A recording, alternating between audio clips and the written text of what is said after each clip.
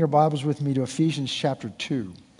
And we've been talking for a number of weeks now. We've had a few interruptions, but a number of weeks about the ministry of the Holy Spirit and why he is so important.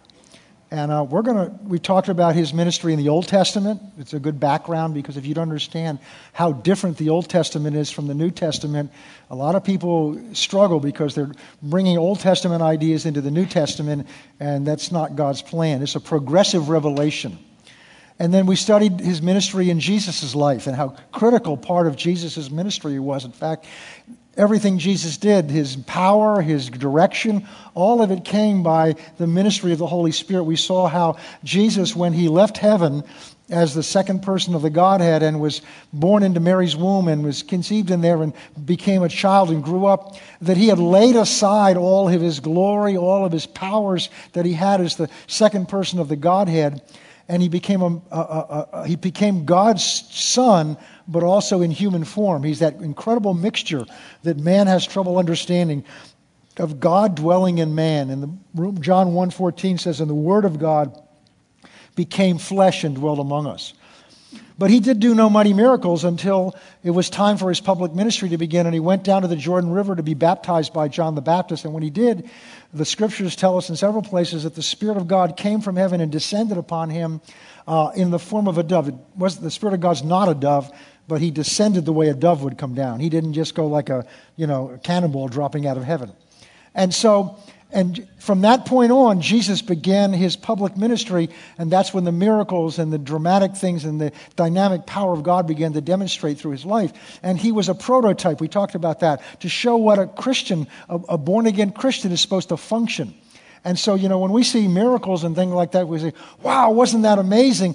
But if we were operating the way we're supposed to, they shouldn't be that amazing. They should be commonplace. They were in Jesus' life and ministry. You say, well, that was Jesus.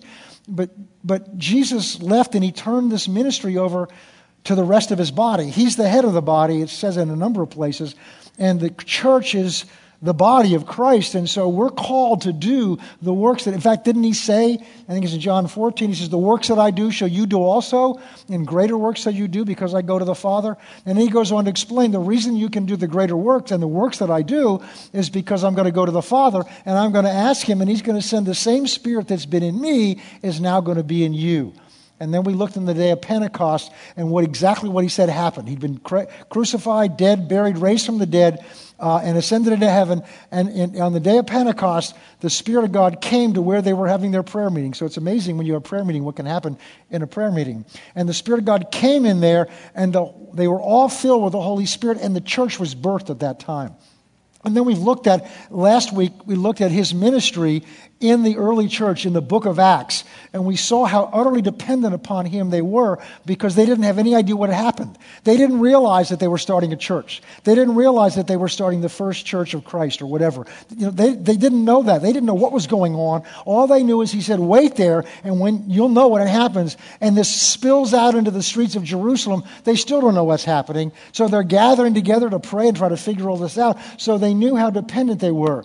But we noticed last week as we went through and traced it that the further you go into the book of Acts, and we're talking about, maybe 30 years by the we get toward the end of it, the less you see the Holy Spirit mentioned because they became more and more organized and more structured.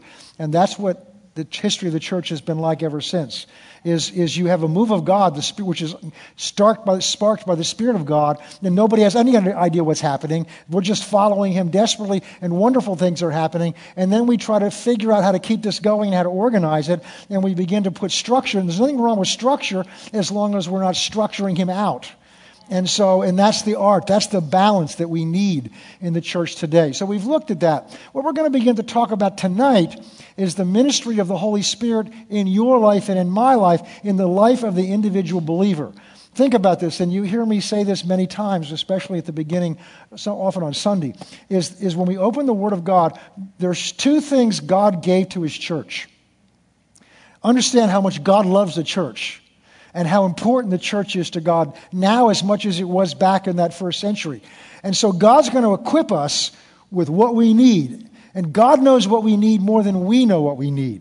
I mean, it's nice to have the nice stage and the nice lights and the better screens and the nice sound system. That's nice, and those are tools.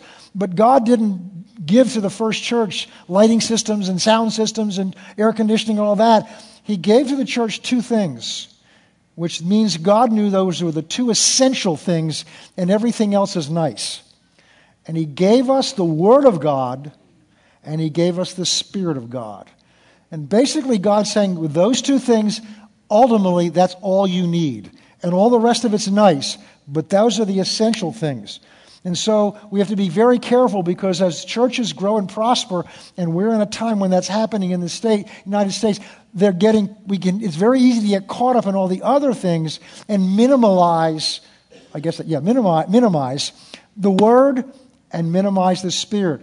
And I've been in churches that are doing one or the other. I've been in churches that you'll hardly ever hear Scripture quoted. And then I've been in churches where nobody ever talks about the Holy Spirit, and you don't ever see anything happening. And so it's the combination of the two. And that's what we've talked about. Now we're going to look at these combinations in our life. Because just the church is us. You understand that? It's not this building. It's us.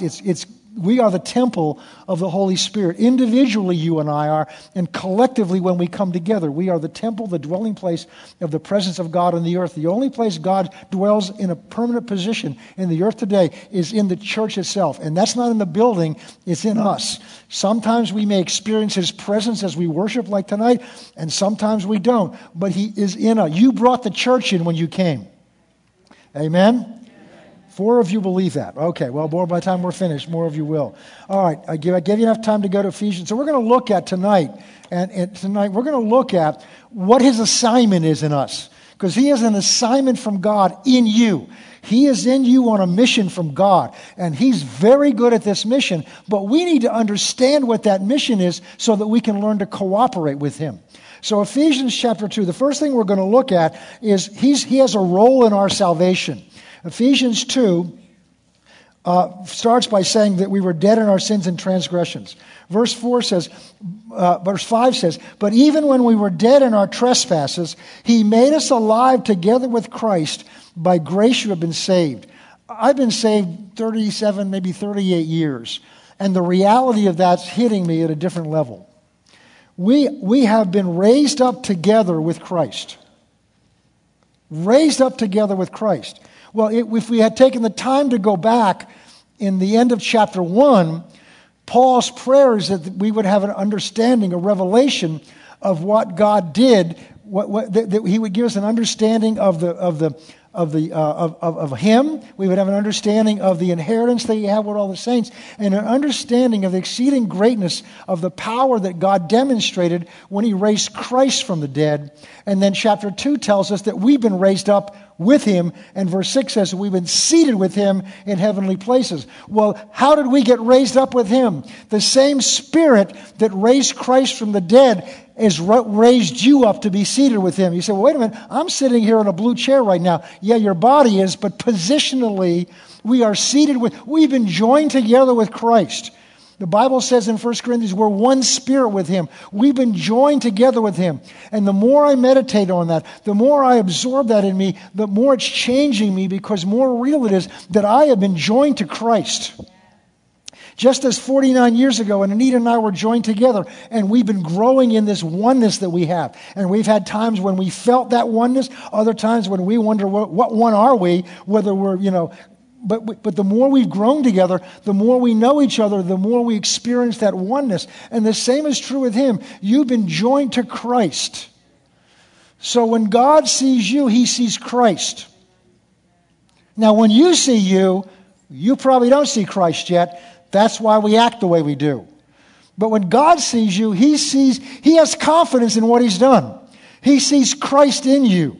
The Bible says, Christ in you, the hope of glory. It's all over the New Testament. Christ in you. You've been joined to Christ. So many scriptures about in Christ we are this. In Christ we are that. And it's the Spirit of God that joined us to Christ. He raised us up with Him and joined us together with Christ. I like what the Amplified says. They're not going to put it up there, but I just want to read it to you.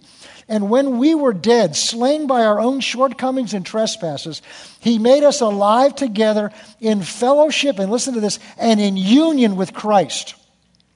He gave us the very life of Christ himself, the same new life with which he quickened him, which made him alive. For it is by grace, his favor, and mercy, which you did not deserve, that you are saved, delivered from judgment, and made partakers, oh, listen to this, made partakers of Christ's salvation. Go with me to Ezekiel chapter 36, which is a prophecy in the Old Testament of the new birth. Ezekiel 36. I mentioned this on Sunday in one of the services. Verse 25. Ezekiel 36:25. Then, and he's talking about now, I will sprinkle clean water on you, and you shall be clean. I will cleanse you from all your filthiness and from all your idols, and I will give you a new heart, or spirit or nature, and put a new spirit within you. I will take the heart of stone out of your flesh. That's an unrenewed heart. And I will give you a heart of flesh, and I will put my spirit within you and cause you to walk in my statutes, and you will keep my judgments and do them. In the Old Testament, God's requirements were written on tables of stone. It's the law. But in several places, and including here, God says, and it's referred to in Hebrews in two places, God says, that's what I did in the old days. But in the new covenant, I will write my law in your hearts. So you will have in your hearts a sense of what's right and wrong.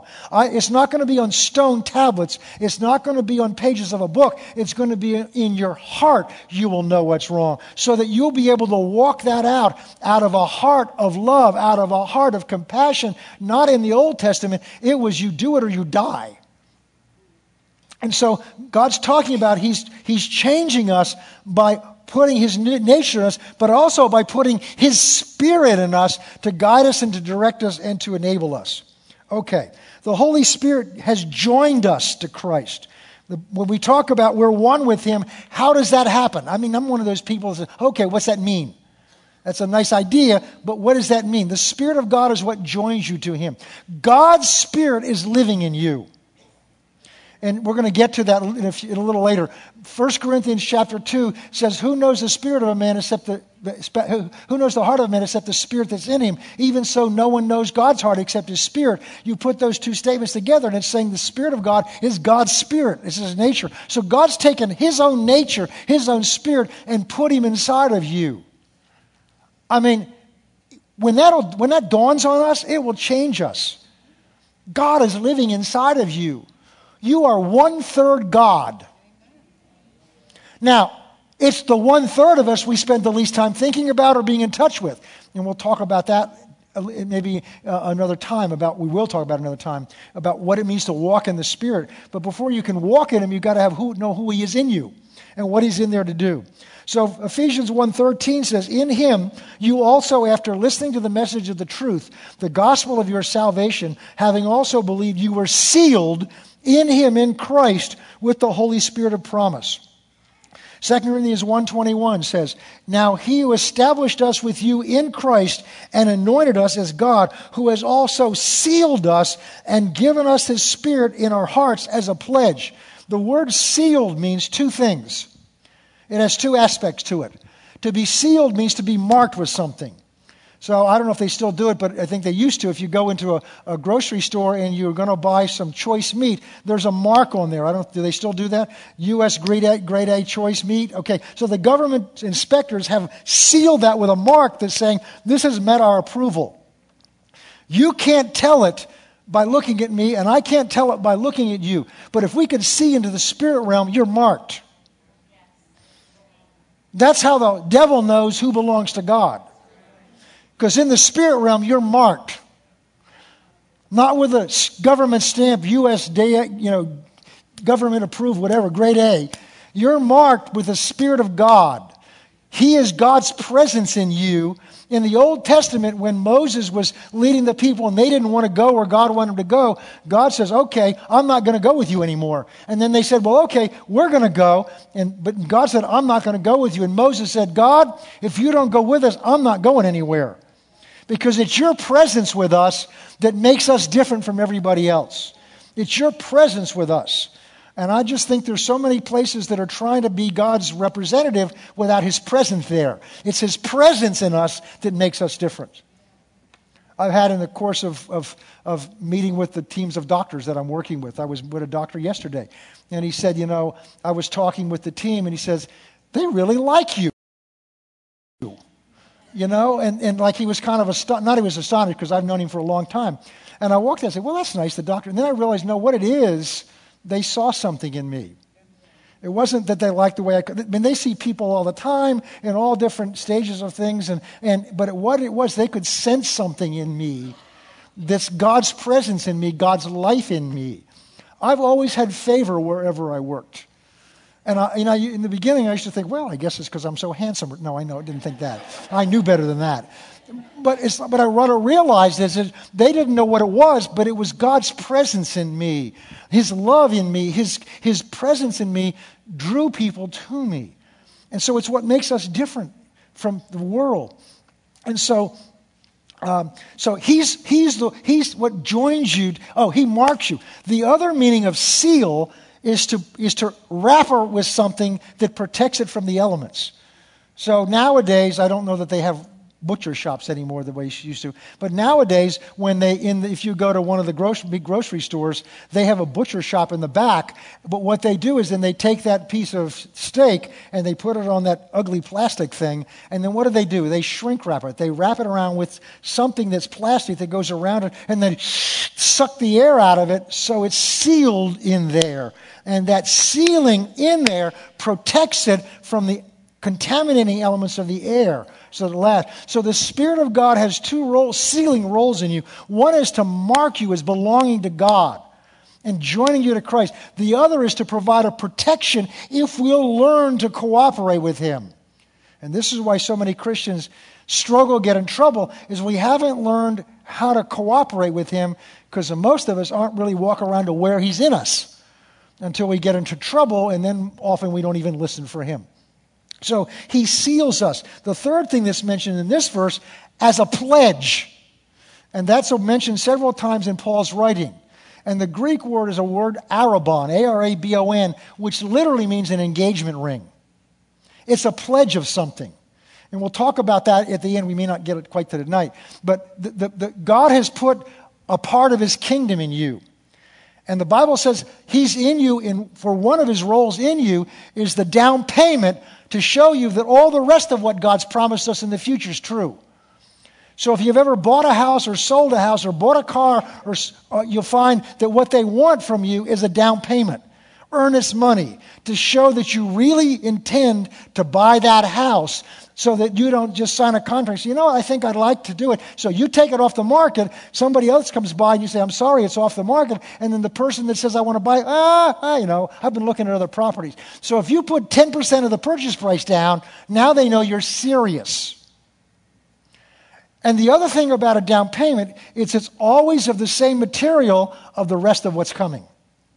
So if you don't put down a down payment of a truckload of cabbage, and then you're going to pay them $250,000 in real cash to buy the house. No, they want money. If you're going to pay them, the balance is going to be money. So what God's put in us is a down payment of the promised glory and kingdom that's awaiting us. And He's put Him inside of you. So part of God's kingdom is in you right now. The rest of it we're going to experience when we walk into glory. But we have a taste of it down here right now. The problem is most of us aren't tasting it because we're not aware of it, conscious of it, listening to it, or cooperating with Him. And we'll talk about that down the road too. But you've got to know He's in there, first of all. And then Ephesians 4:30 says, do not grieve the Holy Spirit of God, by whom you were sealed for the raid. So the Spirit of God's in you. One of His roles is to protect you spiritually. I believe when we get to heaven, we're going to find out that the enemy, Satan, tried to do all kinds of things to us he was not able to do because God protected us.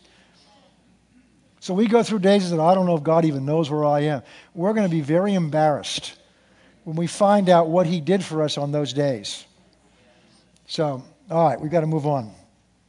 We don't want to dwell on that note. The next thing is He's proof of our acceptance by God. I referred to this a little bit on Sunday. His presence in Jesus was a sign of the Father's approval.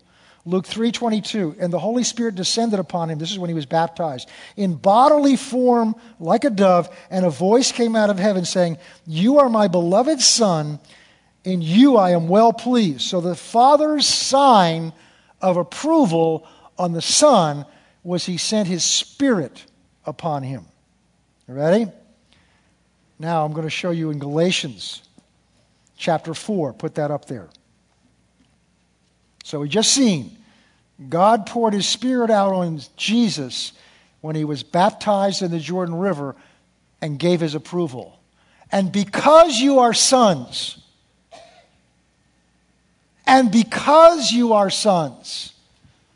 look at that. He doesn't say in order to make you sons. Because what made you a son was God birthed a new spirit in you. But we read in Ezekiel, God put a brand new spirit in you, and in addition to that, he put his spirit in you. So you were already God's child, and then he puts his spirit in you. Because you are sons, God has sent forth the Spirit of his Son into your hearts, crying, "Abba, Father." So the Holy Spirit in you, go to verse 7. Therefore, you're no longer a slave, but a son. And if you're a son, then you're an heir of God through Christ. Romans 8 says you're joint heirs with Christ. Hebrews says we're his brother. He's not ashamed to be called your brother. Jesus is not ashamed to be called your brother. We have the same Father. And we are heirs with him. We are joint heirs with Christ in God.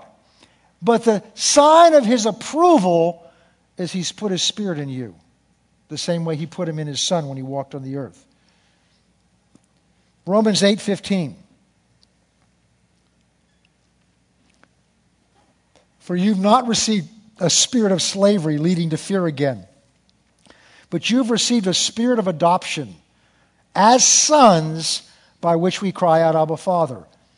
And in addition to that, the Spirit himself testifies with our spirit that we are children of God. And that's when he goes on to say, and if we're children, then we're heirs, and if we're heirs, then we're joint heirs. Okay, so he's the one that made us alive unto God. He's the one that's joined us to Christ. He's the proof of our acceptance by God. The next thing is, he has an assignment in us to mature us. He has an assignment in us to mature us. God's not standing in heaven and said, "All right, now that I've birthed you, get your act in order. Get yourself in order." Because if you read Romans 7, we're not going to take time to do that. Romans 7, especially starting around verse 14, is Paul's description of his effort, now that he's born again, to mature himself and to make himself into the image of Christ. Because we're going to see tonight, God's goal for you is nothing short of transforming you into the image of Christ. Really what his goal is, and we learned this in Renewing the Mind, is to take who you are on the inside and help you bring who you are on the inside to the outside, where other people can experience who you really are on the inside. Okay? Now, so his goal is to change us into the image of Christ. Romans 8:29. For whom he foreknew... I got to be careful here because we could just... We're going to get into this maybe Sunday. For whom he foreknew, whom he knew ahead of time, that's all of us. He predestined. Don't get hung up on that. That just means he planned ahead of time for. At Christmas time, when all our kids come home, my wife starts planning menus and planning things to do. She's predestining what's going to happen. She's planning ahead of time for. So whom God foreknew, which is you and me, he pre-planned something. What did he pre-plan? He predestined that we might be conformed to the image of his Son. So God's blueprint for you, as weak as you may think you are, as messed up as you may think you are, God's plan for your life, his goal when he looks at you, is to conform you to the image of his Son. Spirit, soul, and body, eventually. That's God's goal. Now, here's the issue. We have some sense of that. At least we have some sense that as Christians, we ought to act better. We ought to be more loving. We ought to be more, but we try to do it in our own power. And we're not going to take the time to go there. But if you read Romans 7, starting around verse 14, is where Paul talks about his effort to try to make himself like Christ in his own strength. And that's where he says, the very things that I want to do, I don't do. The very things I don't want to do are the very things I go out and do. Can anybody relate to that? He says, I find this, that there's a law at work in sins at work in my members, whereas the desire to do good is in my inner man. I don't know who's going to deliver it, who's going to set me free from this body of death. Nowhere in those verses is the Spirit of God mentioned. So this is a description of Paul's effort to try to conform himself to the image of Christ by his own strength. And Paul found that the harder he tried, the worse he got. It's kind of like getting stuck in a snowdrift in the wintertime, which I guess is the only time you would, and then trying to get out by spinning your tires faster. What happens? You just go deeper in the snow or in mud if that's what you happen to be stuck in. So the more you try, the deeper you dig yourself into. And Romans 8 is the great emancipation proclamation. Because Paul ends Romans 7 by saying, who will deliver me from this body of death? And then he says, thanks be to God through Christ Jesus. Chapter 8 says, there is therefore now no condemnation for those who are in Christ Jesus.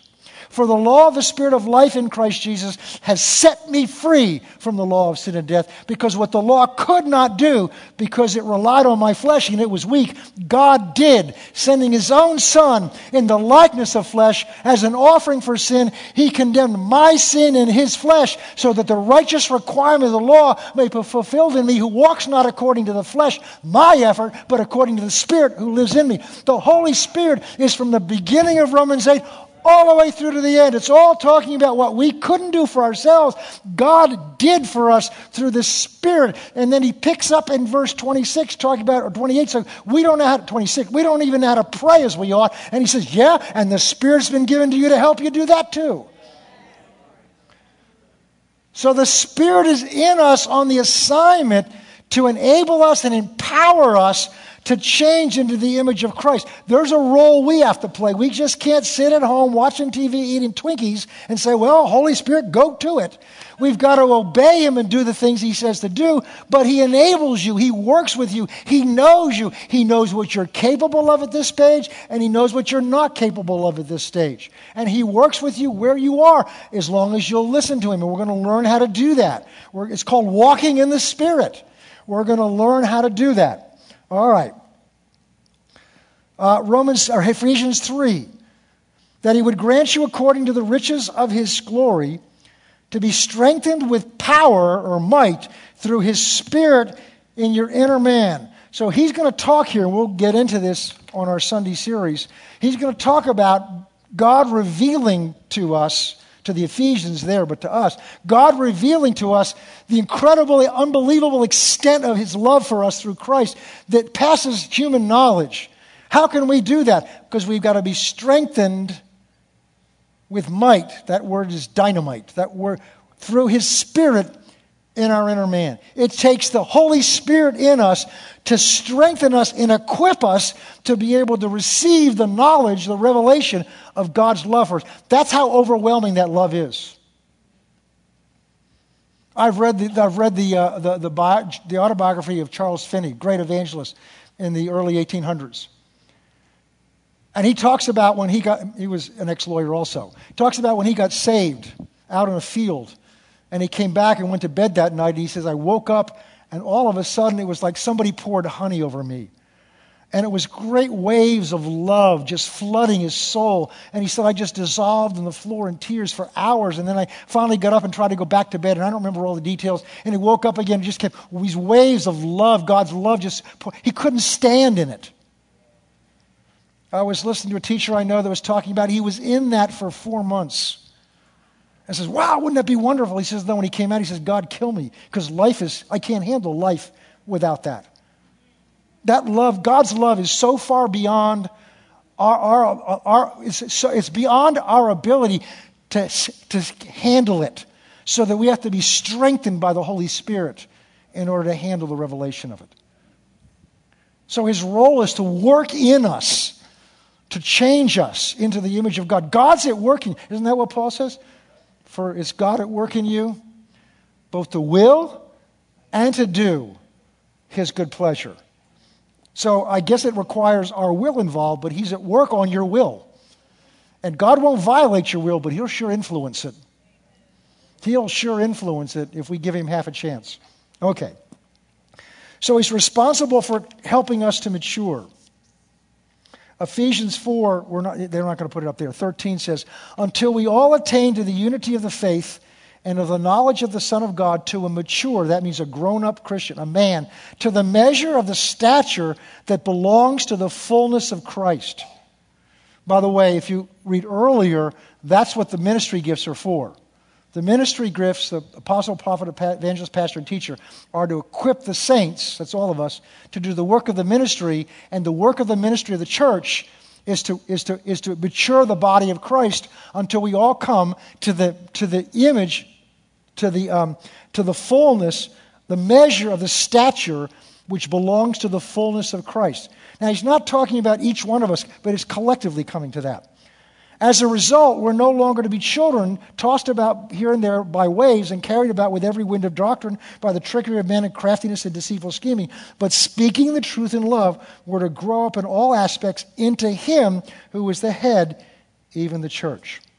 So he's to help us mature. He's to help us to overcome our flesh and sin. Romans 8.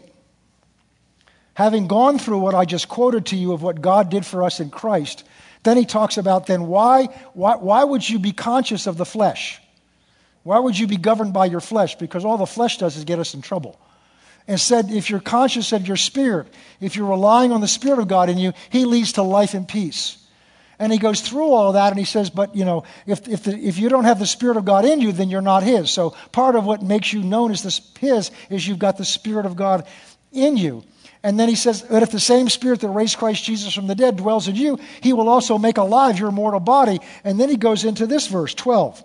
So then, brethren, having talked about what God's done for us, we are under obligation, not to the flesh, to live according to the flesh, which means governed by its dictates. And that's not just, I want to eat that Twinkie when I get home tonight. It's also whether I'm relying on my flesh to make myself right in God's eyes. I'm relying on my flesh, on my own efforts. But it does also involve this flesh sin. So then, brethren, we're under obligation not to the flesh to live according to the flesh. For if you're living according to the flesh, you must die. But if by the Spirit you're putting to death the deeds of the body, you will live. And the one thing I've found in my life, and I'm sure whether you've found it or not, you've been doing it, is the harder I try by my own efforts to control something, the more something else gets out of control. In the old days, I had cars before that. For some of you, it's old days. The car radios used to have push buttons. Remember those? And so if you wanted, whatever your favorite channel was on the first one, and you push that, you say, no, I'm going to try something else. So you go to push the one at the other end. What happens to the first one? It pops out. So you can't get two of them in. And that's what it's like with the flesh, trying to get the flesh under control. You may get one of them under control, but about the time you get that one under control, you say, you know what? I got a pretty good job of getting. Pride starts sticking itself out at the other end. Because every time you try to get yourself under control, your focus is on what you're doing. And this is the devil's trap. We learn some of this in Renewing the Mind. The more you think about something, whatever it is, the bigger it will become in your mind. So the more you think about you, good or bad, the bigger you become in your mind, and the more you rely on you, and the more frustrated you get with you. But the Bible says looking unto Jesus in Hebrews 12. Looking unto Jesus, the author and the finisher of our faith. All right. Okay. Galatians 5, and this is where we're going to end up eventually in here. Galatians 5, verse 16, and then verse 24. But I say, walk by the Spirit, or walk in the Spirit, and you will not carry out the desires of the flesh. Verse 24 says, now those who belong to Christ Jesus have crucified the flesh with its passions, desires, and passions. If we live by the Spirit, let us also walk by the Spirit. So Paul's making a distinction there between walking in the Spirit and living in the Spirit. If you're a Christian, you've been made alive by the Spirit of God. We talked about that in the very beginning. He's brought you alive. So what Paul's saying is if you're living, if you've been made alive by the Spirit, keep it up there. Let us walk by the Spirit. In Colossians 3, Paul says, having begun by the Spirit, are you now going off in the flesh? And so what we do is the Spirit of God's what's brought us alive unto God. He's raised us up. He's performed this miracle in us of making us born again. And now he's saying, no, go to verse 20. Yeah. If we live in the Spirit, let us also walk in the Spirit. And we'll talk about what that means. But I want you to see, before that will mean anything to you, you have to have an understanding of what we're going through tonight. He has an assignment in you to help you in these areas. He has an assignment in you after having raised you up and seated you in heavenly places with Christ Jesus. He has an assignment in you to protect you spiritually. He has an assignment in you to help you to grow and to mature. He has an assignment in you working on the inside of you, cooperating with God's will for your life to empower you and enable you. There's a word that Paul uses for this that we narrow down often in our understanding. It's the word grace. Most of us say, what is grace? Grace means God's unmerited favor. Ephesians 2, we read it earlier tonight. We're saved by grace received through faith. Grace is God's side. Grace is giving us something we didn't deserve. Grace is, literally, if you study the word down, it means favor. It's God's favor, and with God, that's all the blessings of God that come with that. But if you read Paul's writings in his letters, it's the same idea, but he applies something else. He applies it to something else. He also applies to a meaning of God's ability to do something. So God says, this grace was given to me in several places, which means if you read the context, it was God's ability was given to me to do certain things. Well, it was given by grace because Paul sure didn't earn it. And so when the Spirit of God is in us to help us, that's God's grace at work in us. So when Paul says, grace and peace be unto you, well, grace has already been given us to save us, so we don't need that kind of grace anymore, but we do need grace to live. We do need grace to operate in the gifts that God's given to us. We do need grace to grow, and that's God's favor from God's side working in us. But everything with God works with this combination of grace on one side and favor on the other. Grace is what God's given to us. Grace and faith. Grace is what God's given to us. Faith is what we operate in to receive it and cooperate with it. Grace, favor, and I don't want to get off into faith tonight, but faith is merely something to receive something. In Ephesians 2, which we read before, is we're saved by grace through faith.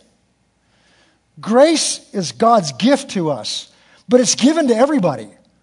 For God so loved the world that he gave his only begotten Son. God's grace is available to everyone. But whosoever believeth on him, that's referring to faith. Whosoever receives that grace through faith will not perish but have everlasting life. I look at it this way, and it's a little dangerous to do it on a Wednesday night, but in the summertime, and I guess we're getting there, one of the things I like to do, not every time, not regularly, but as a treat myself, is I like an awful. There's a reason why they call it that way. Well, Friendly's calls it a fribble, so awful good, yeah. And in the summertime, if you get them on Mondays, it's really the devil because they'll give you 2 for the price of 1. And so I'll buy the second one and put it in the freezer. And so you get that, and now they give you, but that doesn't do any good if I've got this awful in this container with a lid on it. I'm just frustrated. That's what they gave me. Of course, I paid for it. They gave it to me.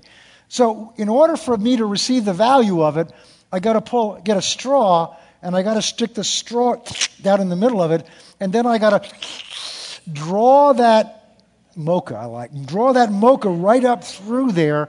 So I'm receiving that awful through the straw. The straw is the vehicle that gets the mocha coffee awful where it really does the most good in my mouth. It's what allows me to receive what's in there. And grace is what God's given us. It's His favor, it's His benefit, it's His blessing. It's an enormous package. But it's there, but the only way it gets in our mouth or gets in our heart is be received by faith. So grace and faith work together, and grace is God's side, and faith is our side. And where we make the mistake is we think faith is something we have to do to earn the grace. No, faith is just the straw, any more than the straw is what got for me that awful. But I need the straw to enjoy the ice cream and the milkshake. Everybody, I didn't lose anybody there, did I? Okay, good. Nobody headed out the door yet. All right. So, how did I get off on that? Okay. So it's receiving this grace is the Spirit of God in us to help us mature, but we have to cooperate with Him by faith. Okay. All right. Let's move on. And it's His fruit that's developed us. We'll look at that later on. The next thing is He enables us to communicate with the Father and His realm. Our mind and flesh, this is so important, cannot contact or grasp God. You cannot understand God with your mind. You cannot communicate with God with your mind, because John 4 says God is a spirit, and they who worship Him must worship Him in spirit and in truth. I taught this a number of years ago, and I don't want to shake anybody up or don't throw your Bibles at me or get mad at me. It's what the Word of God says.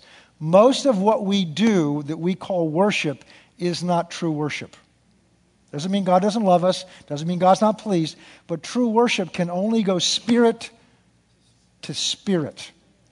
And because most of us are not in touch with our spirits very much, we think goosebumps and emotions are the spirit. And what goosebumps and emotions are goosebumps and emotions. They're in our soul. And there's nothing wrong with that. But it's not true worship. Because true worship is a spirit-to-spirit connection between God and our spirit. And the Spirit of God is in us to help us do that. Also, communication with God. We're to be led by the Spirit. Proverbs says the Spirit of the Lord is a candle of man. It guides and lights us. Romans 8 says that all who are led by the Spirit are sons of God. God's primary way of leading a Christian and directing a Christian is by the prompting of His Spirit, prompting our spirit. And it's a perfect method of communication. I don't have time to go through all this tonight, but it's this way. God is a spirit. His Spirit is living in you. So when God wants to tell you something, there's an absolutely perfect communication between God and His Spirit, because it's His Spirit. His Spirit and your spirit are fused together. They're perfectly joined together. So there's no breakdown in communication between God's Spirit and your spirit. You say, well, how come I'm not hearing? Because your spirit's located somewhere down in your center.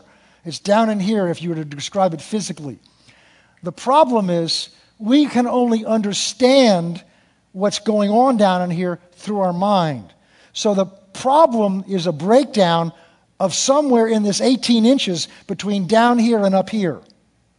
So down in your spirit, you know God's will. You know what God's saying. Say, well, how come I'm not hearing it? Because you haven't developed the sensitivity enough to it, or you're being distracted by so many things, and me too, all around us.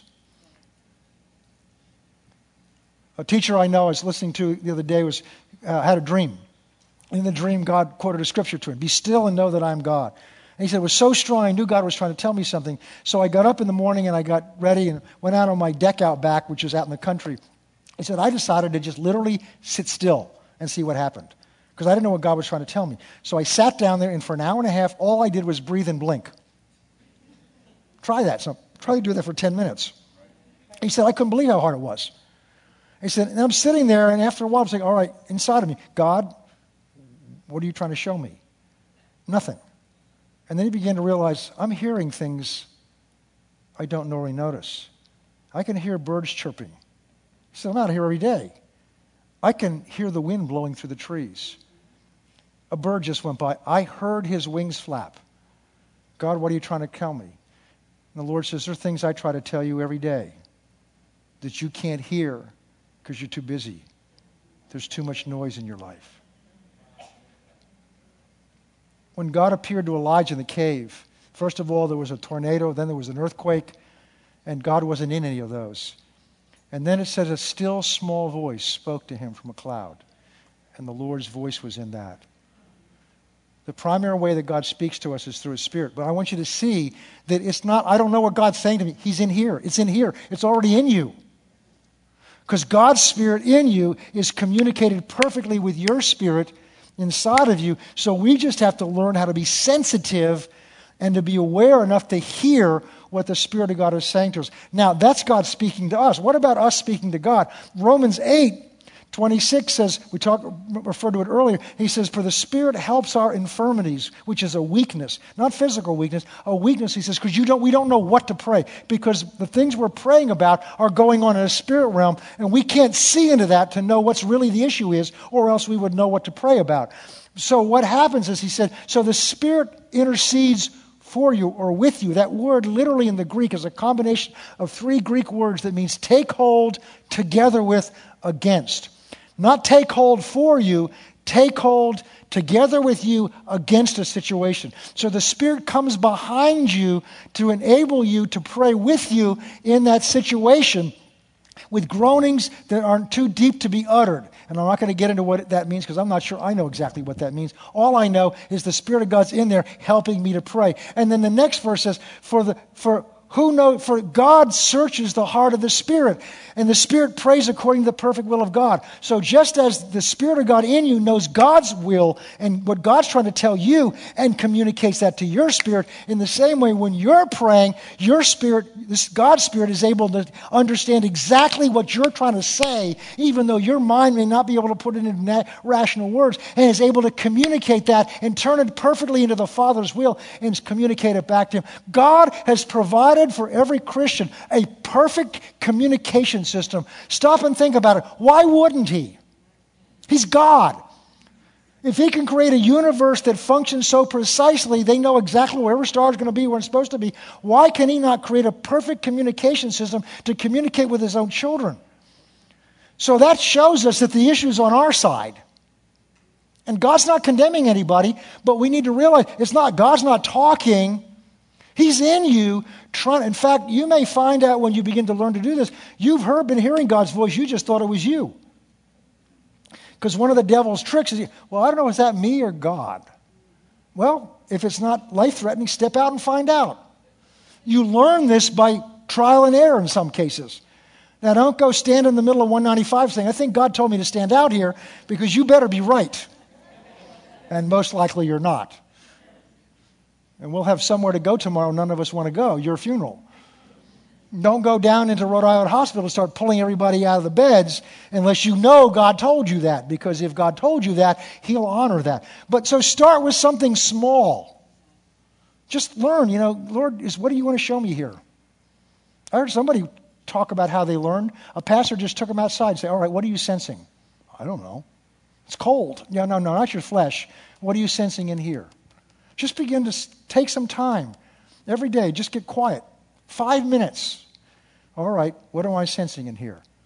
What am I sensing in here? Now, Lord, show if that's you. Because He'll help you. He wants us to learn how to do this. Okay. Clock went out. He's in us to reveal God's will, God's nature, His blessings. And we'll close with this, 1 Corinthians 2. one of my favorite scriptures. I pray it almost every Sunday. 1 Corinthians chapter 2, verse 9. Go to verse 9. As it is written, eye has not seen, ear has not heard, nor is it entered the heart of man the things what God has prepared for those who love him. That means God has things in his heart he's prepared for you. Verse 10. You just had it there. But God has revealed them to us through his Spirit, for the Spirit searches all things. Yes, the deep things of God. The Holy Spirit is searching God's heart for desires he has for you to reveal them to you. Wow, is right. Think about that. Well, I don't know if God has.